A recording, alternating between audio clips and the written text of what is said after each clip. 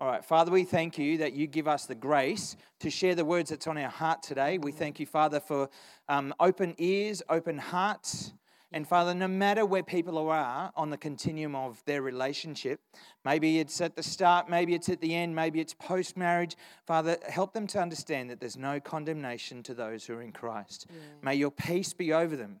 May our hearts be open to receive, and may we just be encountered by you, our Heavenly Father, and one who just unconditionally loves us all the way through. You bring healing to those that are in all sorts of challenges within their marriage. You bring restoration. You bring grace to those situations. In Jesus' precious name, amen. Amen. Amen.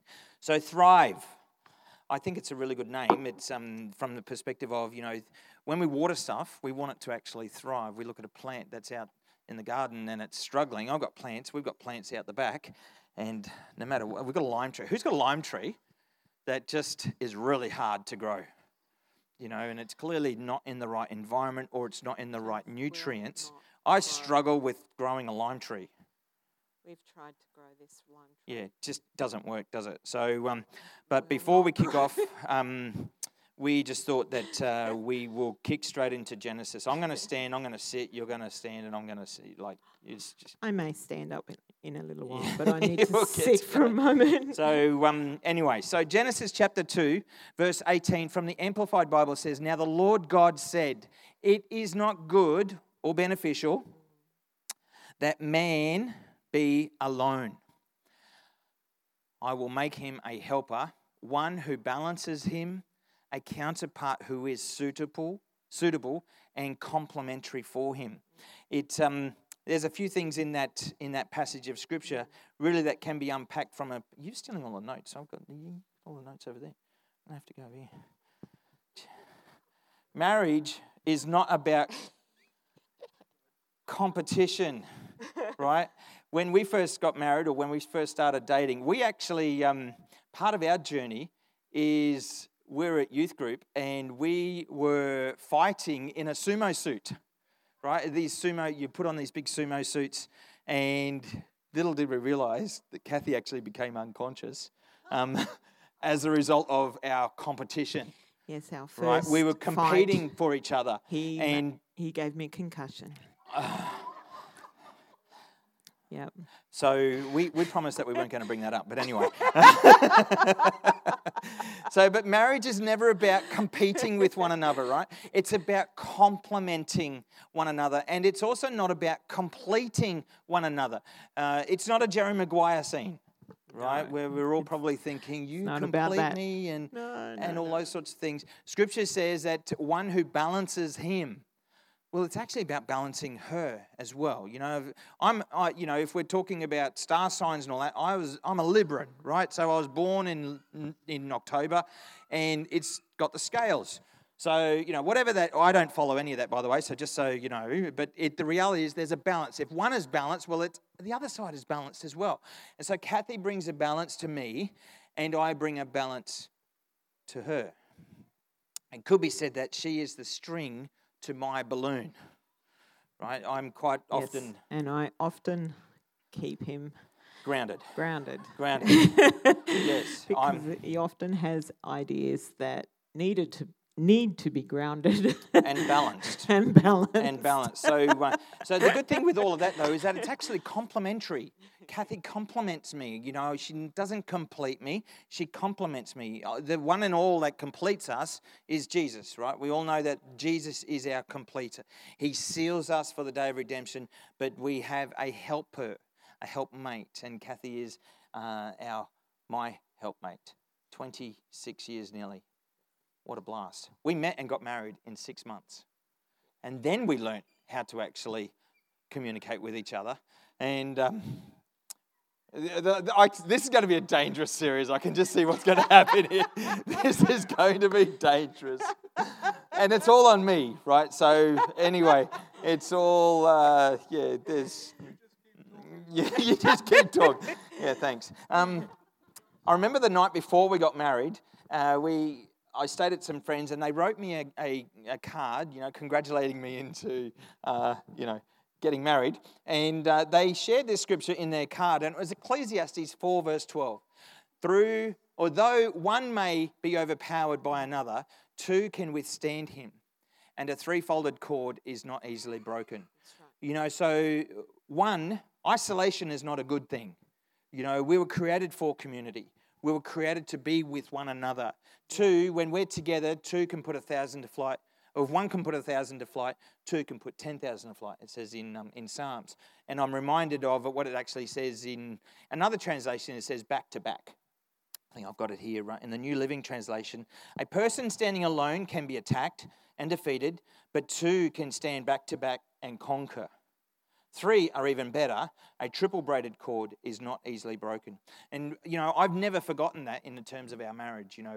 We shouldn't be doing stuff alone. We've made conversations all through the course of a marriage of actually talking with one another before we make big decisions. We don't actually have isolated rogue decisions. I'm not going to go out there unless it was actually your fifth replacement of your wedding ring. I went out there and actually spent some money and I didn't actually get the permission, right? But she didn't say, why did you spend all that money? She just said, this is beautiful, it's amazing. But the reality is it's good to actually talk together when you make big decisions. It's a good thing. And so we've never forgotten that two is good, but God is always in the middle of it. He has to be in the middle of our relationship. Absolutely. So, and when God is in it, that's actually when remarkable can actually happen. Who wants remarkable? Who would like remarkable? Yeah. And so today what we're actually, and through the course of this series, we're spending more time on ourselves than our spouses. Is that okay to go that way? Because obviously if we can be a better version of ourselves, it's amazing what happens when we come into a marriage from that perspective. Yeah. So Isaiah 32, verse 16 and 17 says, justice will rule in the wilderness and righteousness in the fertile field. And this righteousness will bring peace. Yes, it will bring quietness and confidence forever. I've found that righteousness when we know our righteousness, and that righteousness is only found in Christ. When we know our righteousness, we know our identity in Christ. Peace and confidence comes. And the happiest and most joyful people on earth have this in common. They know who they are. They know their identity. And so when we know our righteousness, when we know our identity and who we are in Christ, then we will have peace and we can have joy in our marriages. So we're going to go through 5 pillars of peace. We're just going to touch on them. And obviously in the course that we're going to go through, we're going to go deep dive into these a lot more, but we're going to just touch on them here. Peace with God. When we have peace with God as individuals and we take that into our marriages before God, it changes everything. Romans 5, 1-2. Let's go there. Where's that? Oh, there. Romans 5, 1-2 says, therefore, since we have been made right in God's sight by faith, we have peace with God because of what Jesus Christ, our Lord, has done for us. Because of our faith, Christ has brought us into this place of undeserved privilege where we now stand, and we confidently and joyfully look forward to sharing God's glory. When we know we're accepted in God and we please Him and we are in right standing with Him, then we can have the peace of God in our heart. And that peace, when we take that into our relationships, whether it's relationships with our co-workers we're talking about marriage in this course, but you can relate that to anyone, your best friend, your for those who aren't married, and you want to get married, this is the time to get peace with God and get your relationship and your identity before God right, because that's what you're going to be taking in to your marriage.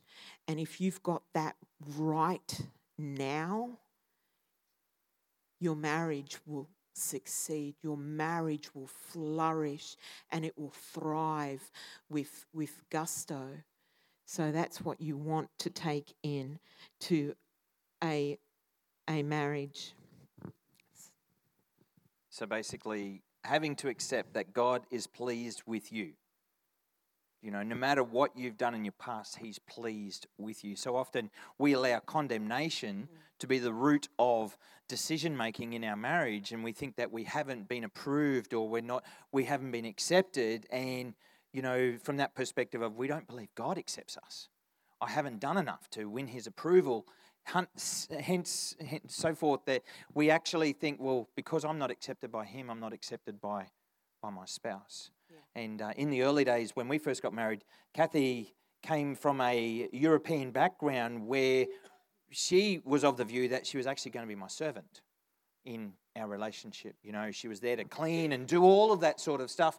And, and also based on her upbringing, she was thinking if she wasn't my servant, I would actually be violent with her, and that was, that was her normal. And so when we come together, we're actually forming new normals in a relationship. Yeah. Kathy's normal was violence and abuse and this slave mentality, so to speak, whereas I grew up as an only child and I was actually completely independent. I knew how to iron, I knew how to cook, I knew how to do all of these things, and I didn't necessarily need a servant or a slave in my marriage. I needed a wife. And I was like, what the? You don't need me?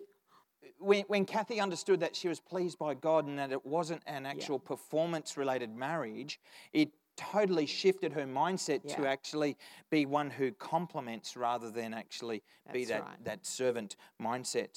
So we have to accept that God is always pleased with us. Yeah. Point number 2, peace with God, but also peace with ourselves. Yes. So often we live in an environment with that, we are we think that we haven't done enough in ourselves. We're constantly seeking out approval of others, and the reality is that God is pleased with us. But you know what? The Bible talks about being content, and I think we've got a scripture there. We'll actually share that. But people who haven't learned to forgive, it's really hard to actually forgive ourselves. Sometimes we live in a life that is guilty of decisions we've made 15, 20 years ago, and that is actually hindering us from thriving in our relationships. People who haven't learned to forgive, accept, or get along with themselves tend to have more difficulty accepting and getting along with others. Because as Scripture says in 1 John, perfect love casts out all fear. So when we've had all fear removed, which is the root of fear is shame, condemnation, this sense of need to be accepted. When we understand that we are approved and when we're actually accepted, that we can forgive ourselves. Who's the worst critic? Ourselves. We are the worst critic of ourselves. And so often we want to put that unforgiveness of ourselves onto others, into our relationships, and can actually be really detrimental to our relationship moving forward. And one statement I've said previously, pain is inevitable. We're always going to face pain, but suffering is optional. We don't have to suffer. We don't have to suffer. That's actually a choice. We can choose to be set free from the suffering. You know, the enemy wants us to be on this treadmill of constant suffering. But the reality is that we can be set free from suffering. We can be set free by saying, you know what? I forgive myself. Christ has already forgiven you. Yeah. He's already forgiven you. Yeah. And to think that he hasn't forgiven you or you haven't done enough actually cheapens what he did. He gave all of heaven and earth to have this relationship. And he says, forgive them, for they know not what they do. He's forgiven us already. And if he's asked us to forgive them, then why would he not ask us to forgive ourselves as well? That's right. You know, Jesus asked us to love others as we love ourselves. So we need to love ourselves so that we can love others, because that's the first commandment. It's what we have to do. It's the command. It's the only command that Jesus gave us. It's to love. And so loving is a part of forgiving. And so the journey of that means that we forgive ourselves and we forgive others. It's that journey. John chapter 14 says this, verse 27, I'm leaving you with a gift, peace. Peace, you know, that word peace literally means shalom. In the Greek it means shalom. In the Hebrew it means shalom, and in the Greek it means Irene. So it's it's a completeness. It's nothing lost, nothing broken. It's a full restoration. Yeah. I'm leaving you with a gift, full restoration, completeness. And that gift is you just take it. It's a receiving. It's a receiving. You don't. It's not something you have to do something for. It's a gift. If it's a gift, you don't have to do anything for it. And it's a peace of mind and a peace of heart. You know, who would like peace of mind? You know, some of us are really in that space of anxiety, of stress, of worry, of concerns, of, you know, how are we going to make ends meet, and living in a world that is full on in putting pressures on us. But Jesus is saying, I'm leaving you with a gift, peace of mind and peace of heart. And the peace I give is a gift of the world cannot give. So it's actually far superior than going out and doing some sort of, retreat, so to speak, around trying to get more new agey kind of peace and all of those sorts of things. We're talking about a divine peace far above whatever the world can give. So don't be troubled or afraid. Jesus is saying this. He actually starts that chapter in John chapter 14. Verse 1 says, let your heart not be troubled. And if you go through and look at that chapter a number of times, he says, be not troubled. Let your heart not be troubled. Yeah. These are actually strong words from Jesus saying, you know, if you are to walk in peace, the peace that I give you, he says, don't let your heart be troubled. You know, you can't have fear and faith at the same time. You can't have peace and trouble at the same time. And so Jesus is saying, I give you peace. It's a gift. Receive it. So forgiving doesn't mean condoning. Right. I just want to clarify that. Yeah. So people may do bad things to you, and I don't want to excuse or say that you put up with those things. It doesn't condone what they do, but it does mean that God, Jesus has asked us to forgive them, not condone what they do. You have to remain safe. He never would want you to be unsafe. That's not what I'm talking about. I had to forgive my father regardless of how he behaved, but I didn't condone his behaviour. That was not about the forgiveness. I hope that clarifies the point. Now, peace with others, forgiveness on others. By constantly reliving the pain of what happened, you are giving power away. You're giving power away to what has happened. Forgiving releases that power, and it gives you release to live in peace. Jesus said, "Forgive them, for they know not what they do." And he has asked us to forgive 70 times 7. And if we couldn't do that, it would be unfair. It would be unfair for him to have asked us to do that. When Jesus asked me to forgive my father of all the trauma that he caused me, I went on a rampage of anger towards God. But there was no use of me to do that, because I had to find peace with him. So for us to find peace with others, we have to find the forgiveness. We have to. And Ephesians 4:31. Throughout the Bible, it talks about forgiveness, but this is just one scripture. It says, get rid of all bitterness, rage, anger, harsh words, and slander. Why? Why do we have to get rid of it? Because it's hurting us. It hurts us.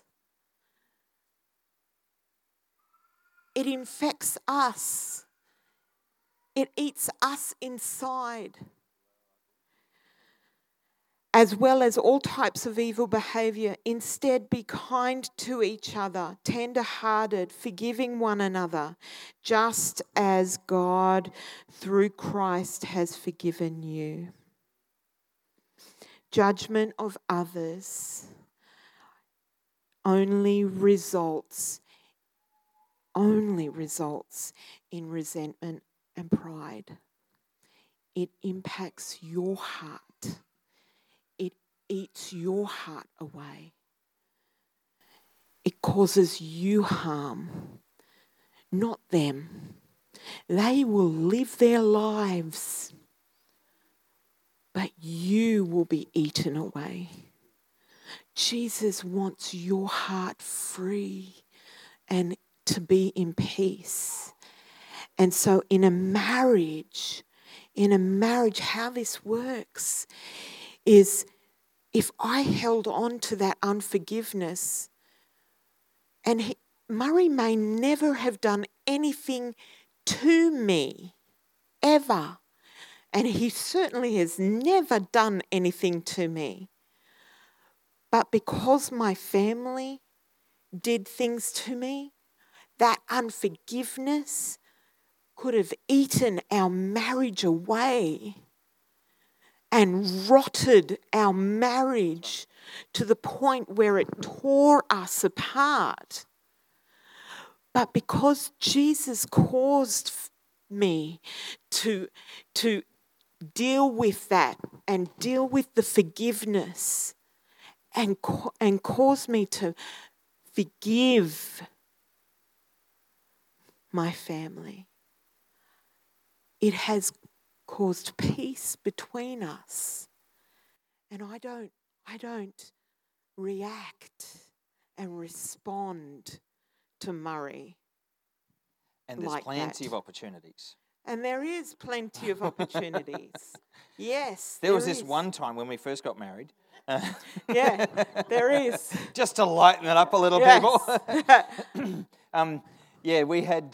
We've had some fun times. I'll just put it under that umbrella. When there's two rivers coming together, Yes. It can form some turbulence. It can form some rocky waters, so to speak. But the reality is, we've learnt to do everything Kathy's way, and it's led really well. That's at the end of the day is how it works. At the end of the day, it's also equal. You got that quote that you want to share? Yes, I want to. Compassion costs.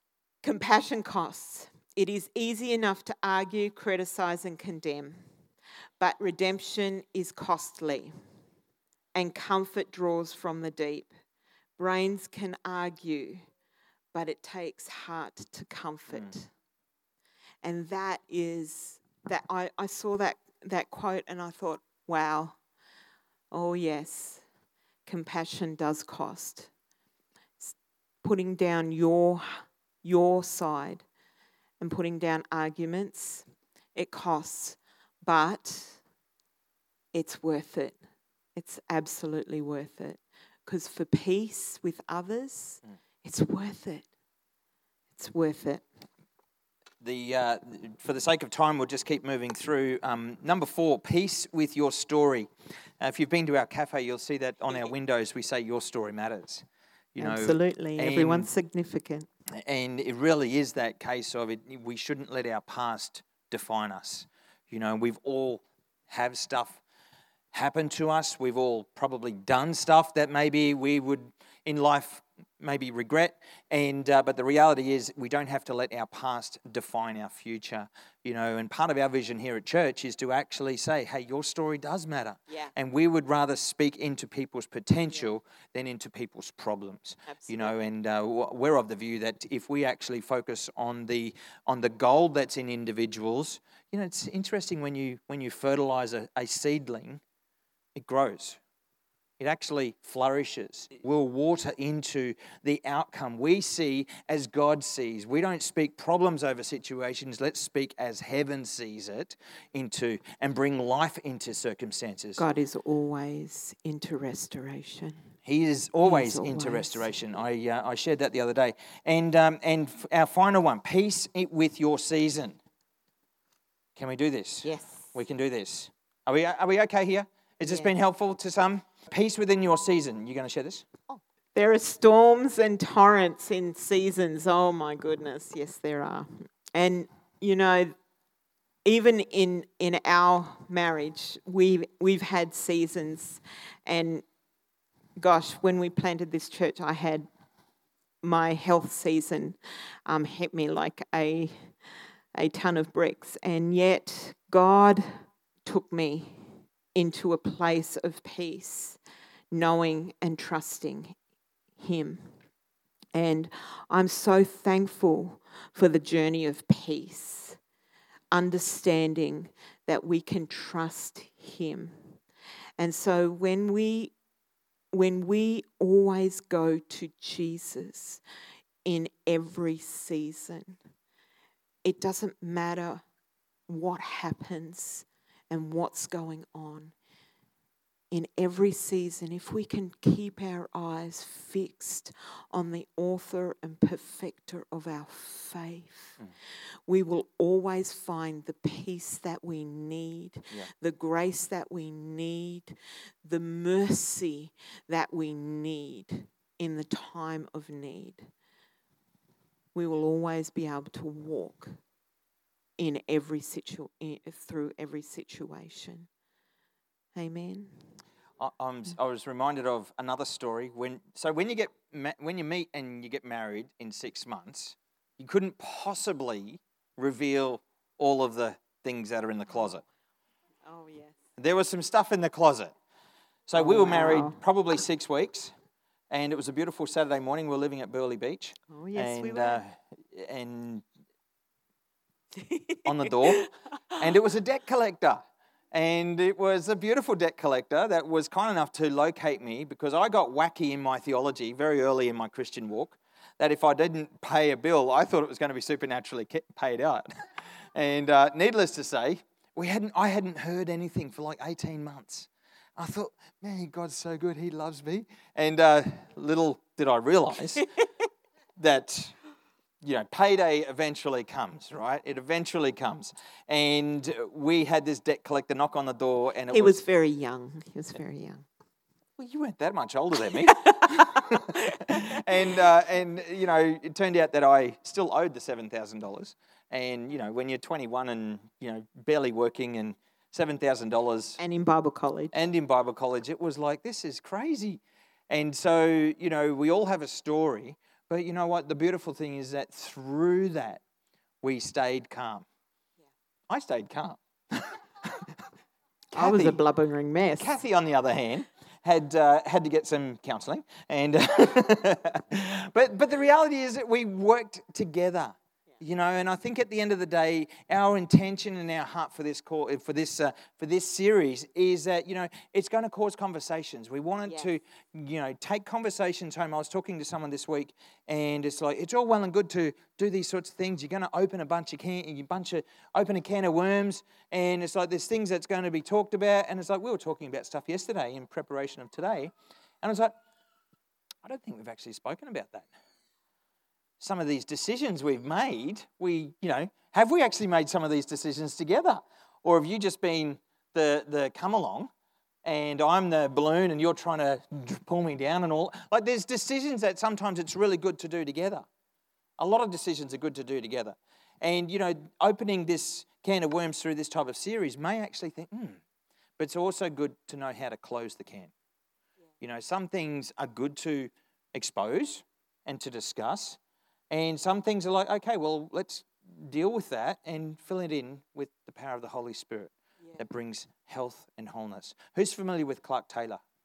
Clark Taylor, a well-known minister of the 70s and 80s, and he would, and 90s, all through the Australian Pentecostal church circles. And we've been in meetings with him, and whenever he has prayed over someone and, you know, has believed for a sickness to be removed, he would always fill up the cup, right? And so it's all good to empty the can of all of the worms, but it's good to allow the Holy Spirit to fill it up with peace, with his love, with his gentleness, with his kindness. So with that said, let's pray. And Father, I thank you for the work of the Holy Spirit that's here today. I thank you, God, that your peace be with us always. I thank you, Father, for love that is shed abroad in our hearts. I thank you, Father, for the grace to help us to move forward in this series, Thrive. Lord, may it open conversations in the car. May it cause people to just talk to each other in ways and ask questions maybe they haven't asked each other previously. You know, how can we be better complements to each other? How can we complement our spouses? How can we lean into you? Holy Spirit, speak to us through your word, through the conversations of others. May they be filled with grace. Lord, we thank you for that. We thank you, Lord, for the love of God that's shed abroad in all our hearts. We thank you, God, that there is restoration taking place. We pray for those marriages, Lord, that may be just having strong conversations, tough conversations. Holy Spirit, do what you need to in those situations. No matter where people are at in their continuum of their marriage, Father, have your way with them. May it thrive. May it flourish. We pray for that in Jesus' name. Amen.